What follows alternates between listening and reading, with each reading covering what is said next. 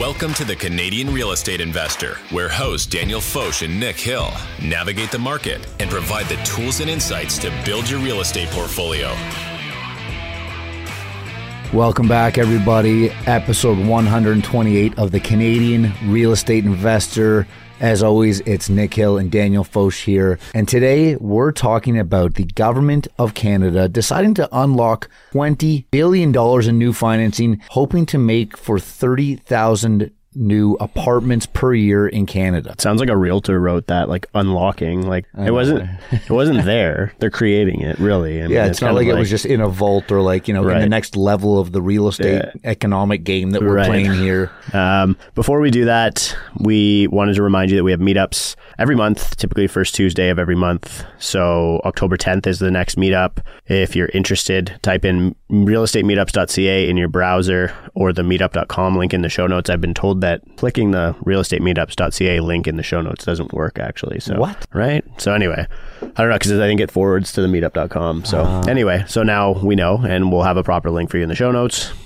Course is running now, so we have a great cohort going. It's been really awesome. Thank you to all of you who signed up. It's been such a pleasure to be developing this course with you, and we appreciate the feedback. And we have a wait list now for the January cohort, and we may be releasing a Christmas present related to the course as well. Check it out at realestatecourse.ca. One more piece of housekeeping here. Check out the newsletter that we've partnered with Patter on, where we give you short summaries on real estate news, throw in a couple charts, and you can read it and you don't have to listen to our voices, which is maybe a bonus for some out there. It's distilled down into just a few minutes read. So if you want that, you can subscribe in the show notes. But without further ado, Dan, we've got a lot to talk about here. So why don't we jump in? Yeah. Canada mortgage bonds increase designated to new rental housing construction. So today, the Honorable Chrystia Freeland, Deputy Prime Minister, I guess it wasn't today, it was a couple days ago, but it said in the thing today, I guess September 26th, Deputy Prime Minister and Minister of Finance announced that the annual limit for Canada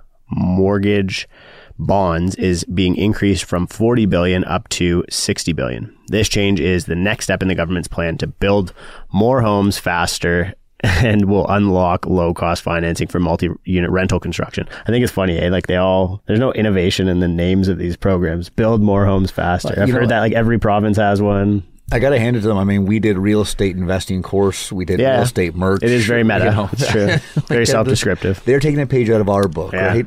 Yeah. This new measure will help build up to 30,000 more rental apartments per year. I don't necessarily know where that number came from, but I'm interested to find out. The Canadian Mortgage and Housing Corporation, better known as CMHC, and the Canadian Mortgage Bond Program support low-cost financing of new rental housing by providing mortgage, loan, insurance, and securitization. There is currently unmet demand for developers and builders to access low-cost financing. This comes right from the press release, by the way, which is preventing them from building much needed rental apartments. So for those of you who remember, we did a full episode about MLI. Episode 78. Yeah, and MLI stands for Mortgage Loan Insurance, which it says in this release. With the federal government removing goods and services tax on new rental housing as proposed in this is another great name, Affordable Housing and Groceries Act, the demand for financing is expected to further increase. Yeah, and just this is not in the press release here, but Dan, just going back to the builders here, and this will probably come up again as we chat through this, but CMHC did have $50 billion in subscriptions and projects submitted and only $40 billion there. So, this $60 billion is a very good step in the right direction, right? It allows for that $50 billion to possibly be captured and maybe another $10 billion worth of projects to get into that pipeline. And hopefully that will decrease the ridiculous, almost year-long wait times that we're seeing for some of these projects. Yeah, for sure. So, and I think there's a couple of different things, right? So, because we don't really know if that $40 billion that was for the Affordable Housing Fund was all for this. And this, they do say in this release that it is supposed to all go to rental housing construction, but it becomes part of a bigger capital pool that eventually it could cause this whole thing to be a little bit inflationary because you're creating more and more demand. Mm-hmm. At least that's what some people smarter than me have been arguing against. I was originally pretty optimistic about this program, and I still am actually, but anyway, so yeah, let's get back to it. So to ensure builders have the low cost financing required to build more rental projects, the government is increasing the Canada mortgage bond insurance limit by $20 billion per year and designating the increased amount for funding mortgage loans on multi-unit rental projects that are insured by CMHC. Eligible rental projects must have at least 5 rental units and can include apartment buildings, student housing, and seniors' residences. Now, this is probably in response to the fact that CMHC is also predicting that Canada needs 3.45 million more homes by 2030 to cut housing costs as population continues to grow. And that's actually on top of what we need. That's an additional 3.4 million compared to what we're already building. So, but Dan, you just mentioned there at the end, let's look at these 3 asset classes that the press release has outwardly said and that the finances are going to be focusing on, right? And that is apartment buildings, student rentals, and senior housings. And let's look at why. Okay, so the first thing is we're going to start with students. It's no secret that we have seen a massive jump in international students here in Canada. In fact, the number of international students in Canada has increased by 162.7% since 2010. And there were a total of 807,750 study permit holders in Canada in December, and over 190,000 more than in 2021. It's wild. That's literally 2% of our population. And we are, I think based on the last numbers from the international, there's like an agency for this. I can't remember the name of it. I want to say like IRCC or something like that. But they stated that Canada is the number 1 destination for international students in the world right now. Wow. Yeah. After the US and the UK. Wild. Yeah, I mean, these figures surpass Canada's target of 450,000 foreign students by 2022, and that was set out in the country's 2014 International Education Strategy. So we have almost doubled that. So there's a ton of international students, but that's in addition to all the national students as well. Yeah, and so it's interesting because I saw somebody tweet out recently, and I had no idea the substantial economic impact that international students had on, and it seems like our government really is like almost a one-trick pony. You know, we know how to basically run our economy like a housing Ponzi scheme where more people need to consume the houses than we have houses, and then, you know, we either sell them or rent them to one another, and as long as that keeps going, then there will be relatively infinite demand, and the price or rent can always accelerate, and that seems to be continuing to work. So what was that tweet? Yeah, so the tweet says, and this is again to quantify the size of the economy of that whole thing. Slow clap for Canada. Canada makes $22.3 billion from tuition fees. So Canada makes $22.3 billion from tuition fees. That is more than their most major export, which is auto parts, at $19.2 billion.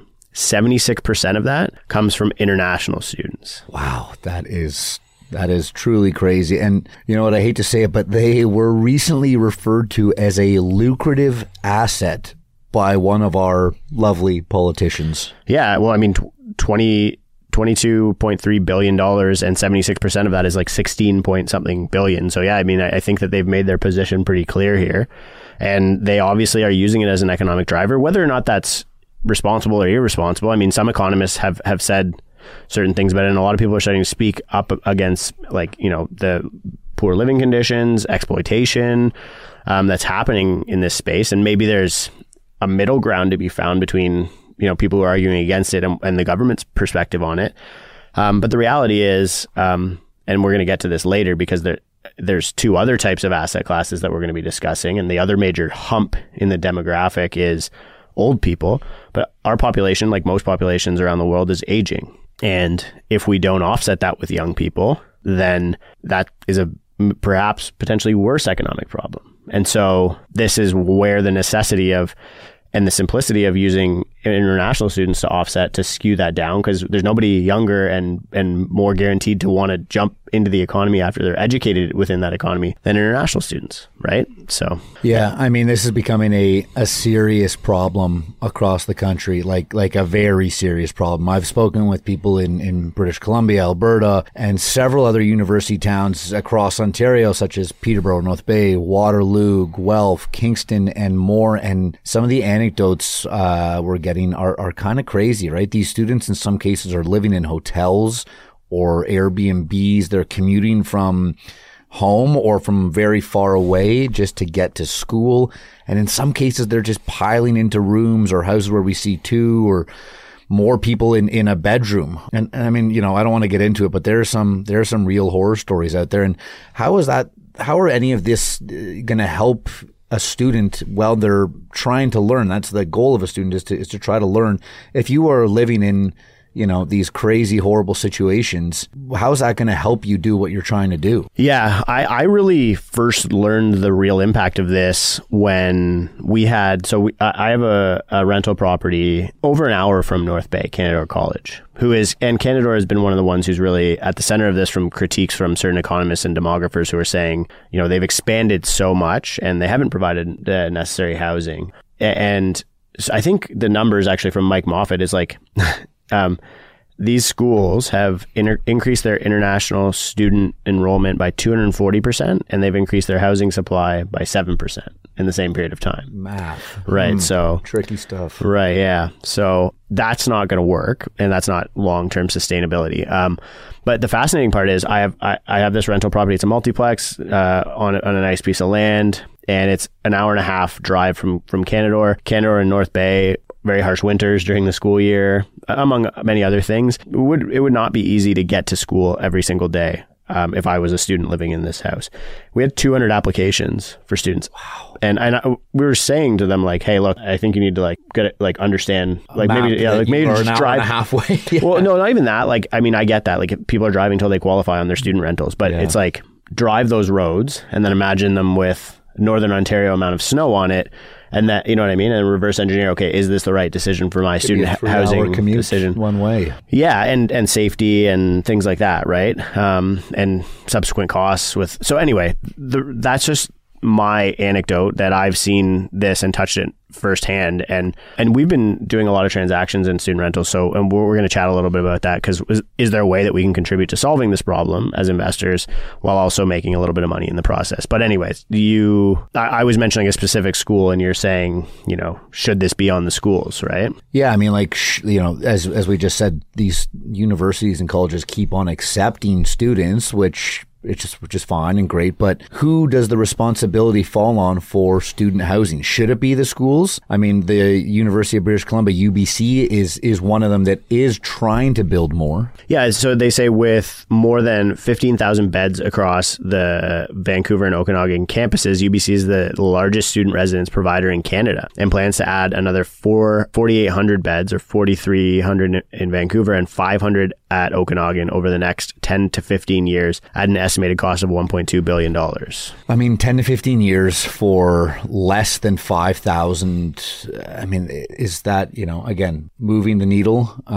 It is, but, you know, I don't think nearly enough. And it's getting unfortunate, because experts are saying that international students are particularly vulnerable to these housing, not only just affordability issues, but availability issues, and they're being increasingly blamed for worsening them. But let me make this very clear. It's not their fault. They were sold a dream, a promise, and now they are facing a very unfortunate and harsh reality. Yeah, so another article that I wanted to pull up, although before I do that, I just did some quick math. So they're bringing these beds to market at a cost of $250,000 per bed, because if you divide that $1.2 billion by 4,800 beds that they plan to bring to market, it's $250K per bed. So seems pricey. I think so, right? Like you're typically paying $250,000 a door, I would say, in good duplex markets. Good duplex markets, yeah. So, and this is where, you know, that's for like a full house, kitchens, bathrooms, I'm assuming, everything, right? Yeah, like, exactly. So I'm assuming this would be like, these are like dorm rooms, right? So it's like, you know, it's like literally a bedroom, or a glorified bedroom. Yeah. Bedroom with room for a desk and maybe a mini fridge. And,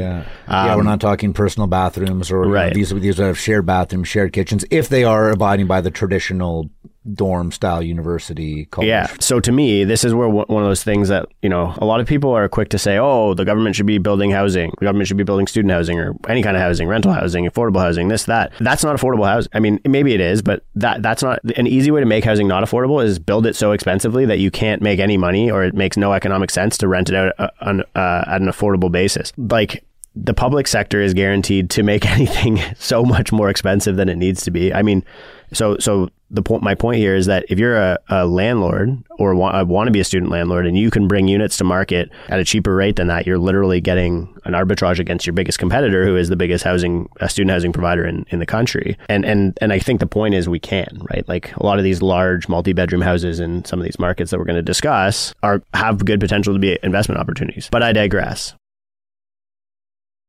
Foreign students are being tricked into thinking they can get permanent residency by studying Canada, experts warn. So that's an article in the Globe and Mail that came out 2 days ago on the 25th.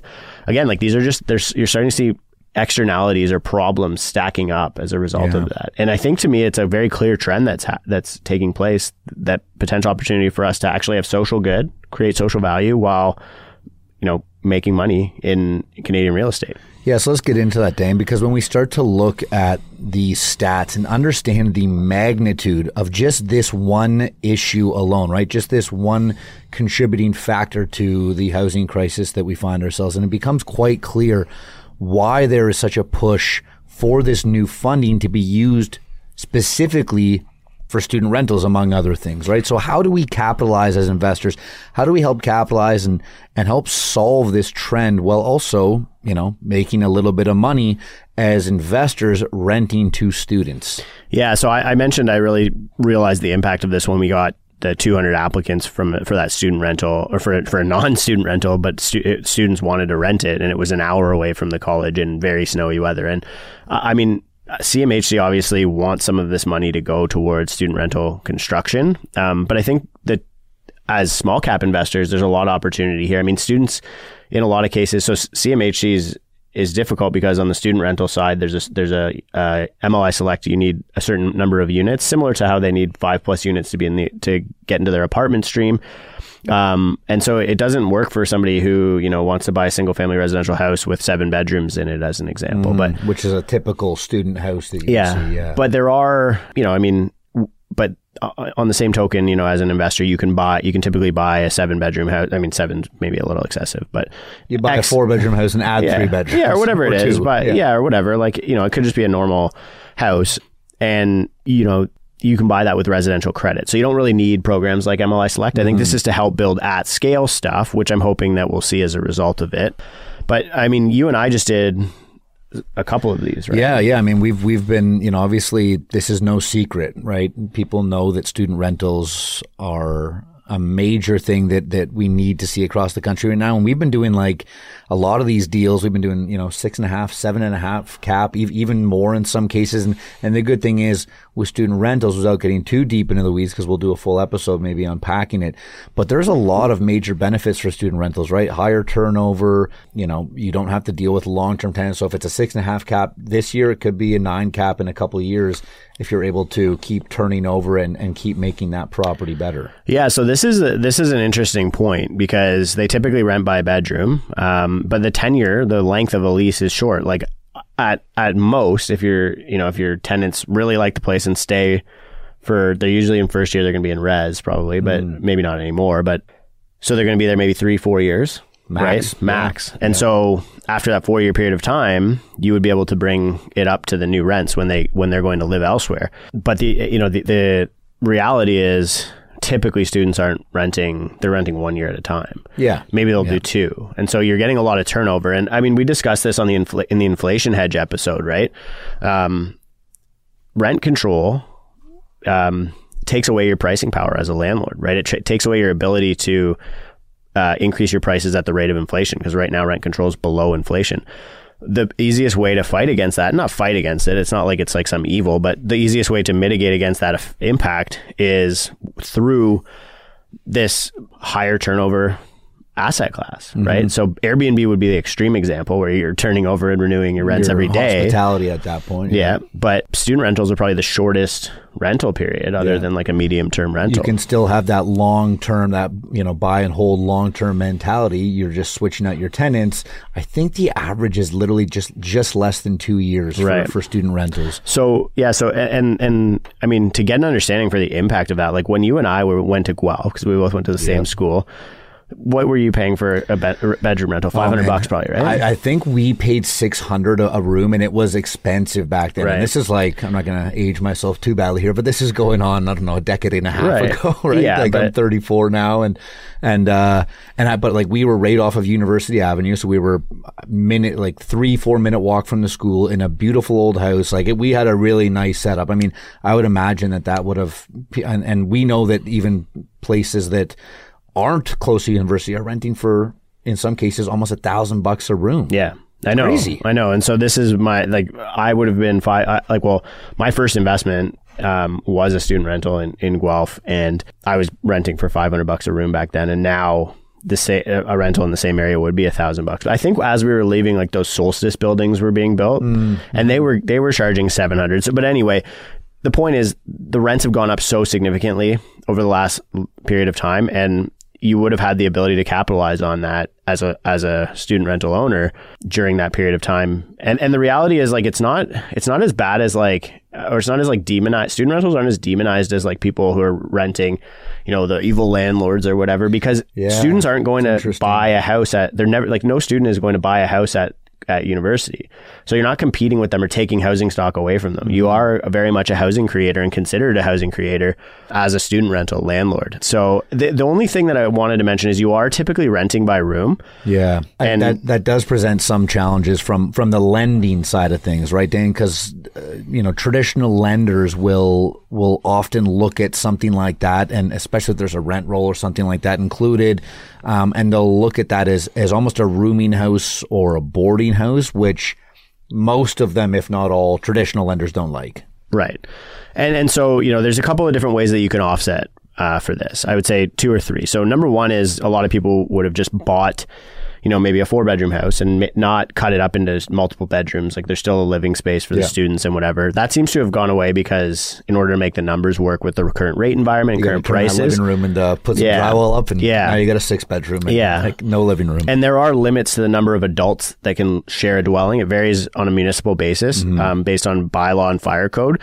So make sure you know what those are if you're interested in becoming a student rental investor. But a lot of other people are dealing with this. Let's assume that you are compliant with bylaw. You have the allowable number of adults living in a house, and still the lender says, okay, well, it appears that you have multiple tenants. Well, you don't have to rent them on separate leases. So a lot of people do it by aggregating the lease or having a head lease, because in a lot of cases you're getting, for me at least, in Guelph, it was like a couple of buddies that would come in and rent the house, right? Yeah.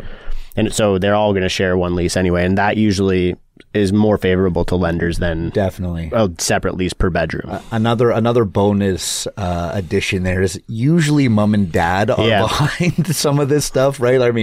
Definitely parent co-signing for sure. Yeah, exactly, right? So there's a little bit of insurance there. Yeah. And again, guys, there are some lenders out there that do specialize in this stuff, and there's some products that are meant for that type of asset class. So if you want to know anything about that, reach out to me, send an email to the show. I guess you're not legally allowed to talk about that. No, because that's not BS. Like, you're not allowed to name typical specific lenders and products. So. Yeah. Okay, so let's wrap it up on the student rental. Yeah, because you mentioned moms and dads co-signing, but I think we're going to skip a generation.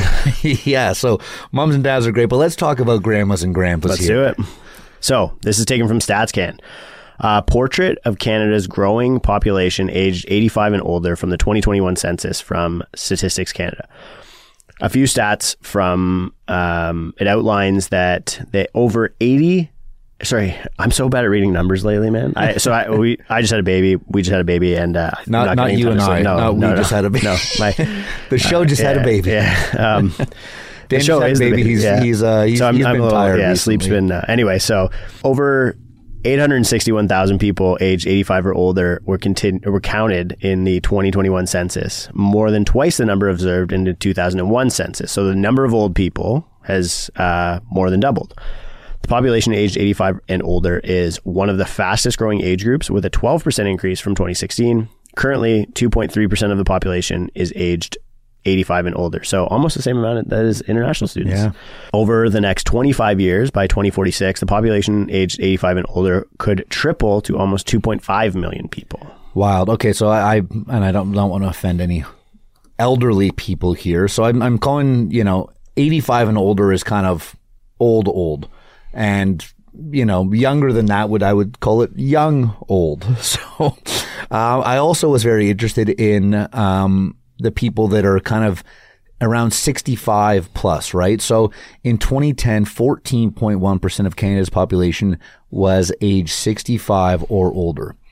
This number has increased to 19% since 2022. So that's 19% of Canada's population is above 65. Stats Canada also forecasts this trend will continue, reaching 22.5% by 2030. So almost a quarter of our entire population will be 65 and older. Crazy. So as a result, the number of working age Canadians, 15 to 64 for each senior, 65 and up, is falling. So there's a proportion mismatch.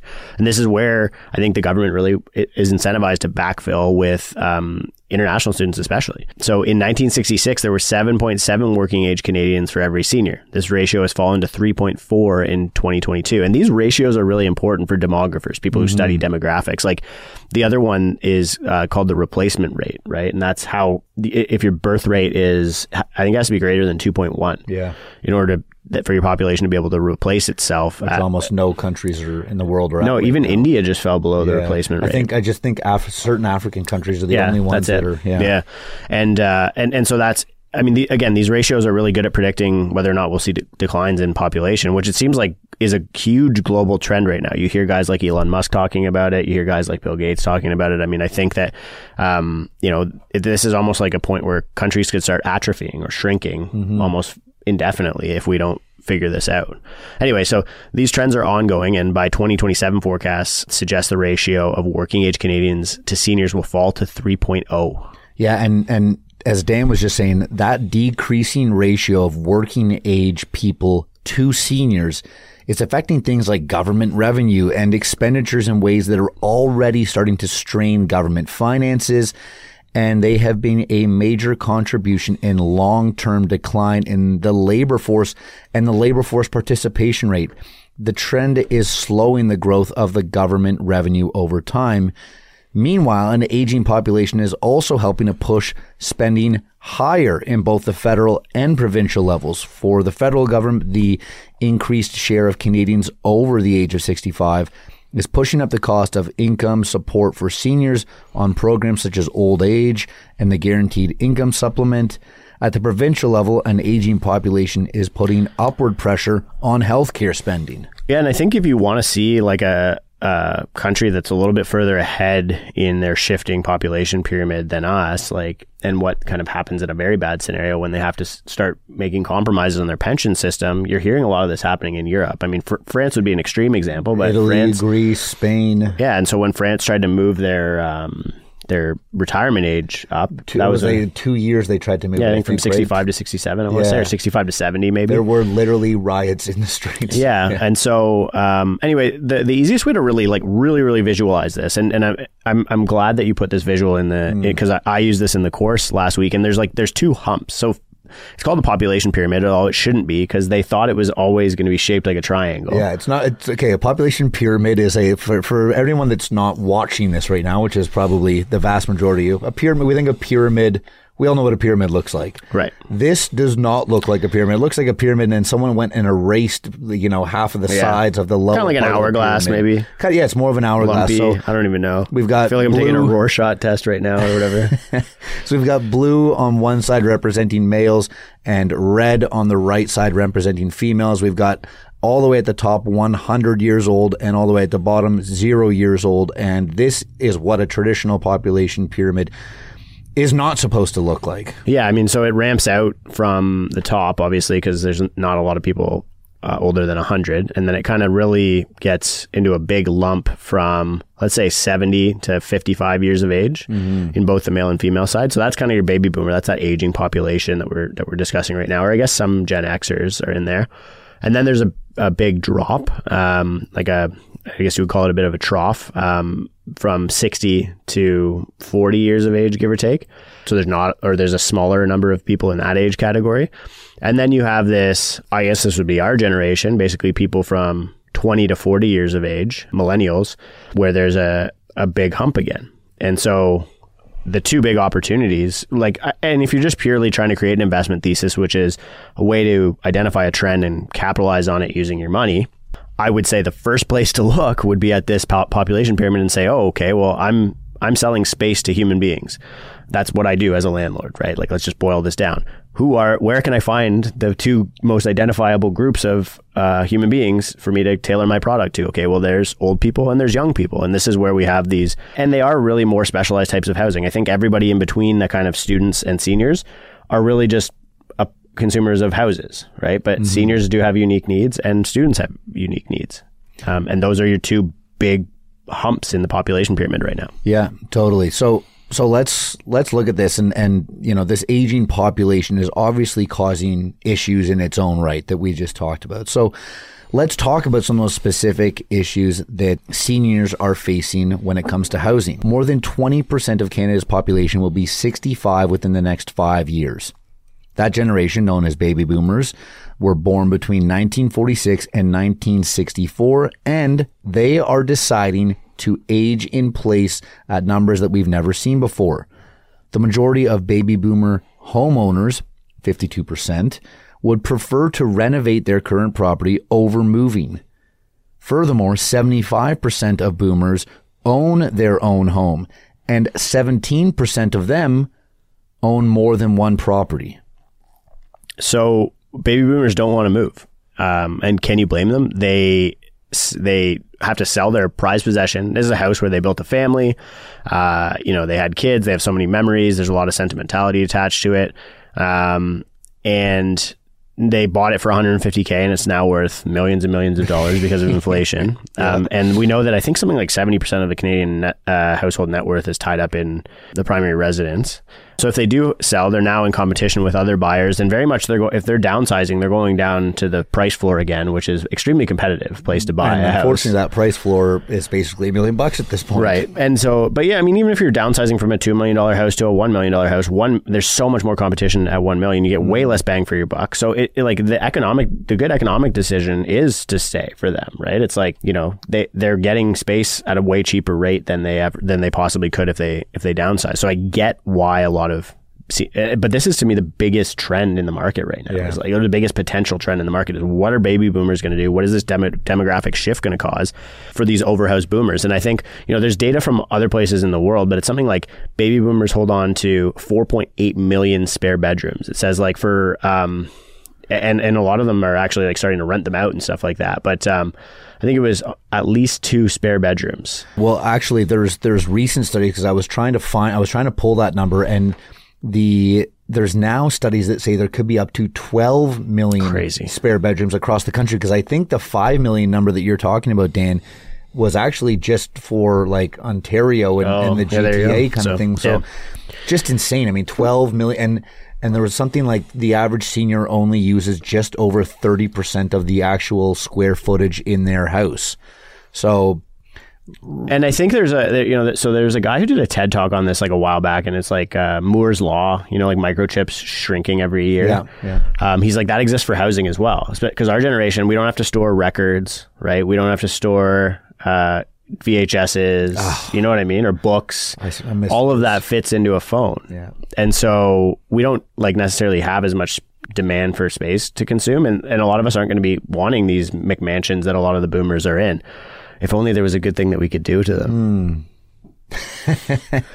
So how do we figure out financing toward these seniors? And also let's look at the data, because after discussing this and seeing the issues compounding for older people that aren't moving because they don't have anywhere to go, it starts to make a lot of sense as to why we want to see that intentional development in this asset class.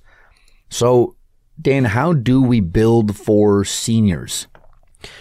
I think it's very similar to students, right? Like you need to look at their lifestyle. You need to look at what they want. They want proximity to things. In a lot of cases, they need walkability. Like their life literally depends on it, because they need to be able to walk. Some older person just told me that once you stop walking, it's over. Really? Yeah. I mean, I believe that. And I was honestly. like, damn, okay, that makes sense. I believe that. It makes a lot of sense. It really does.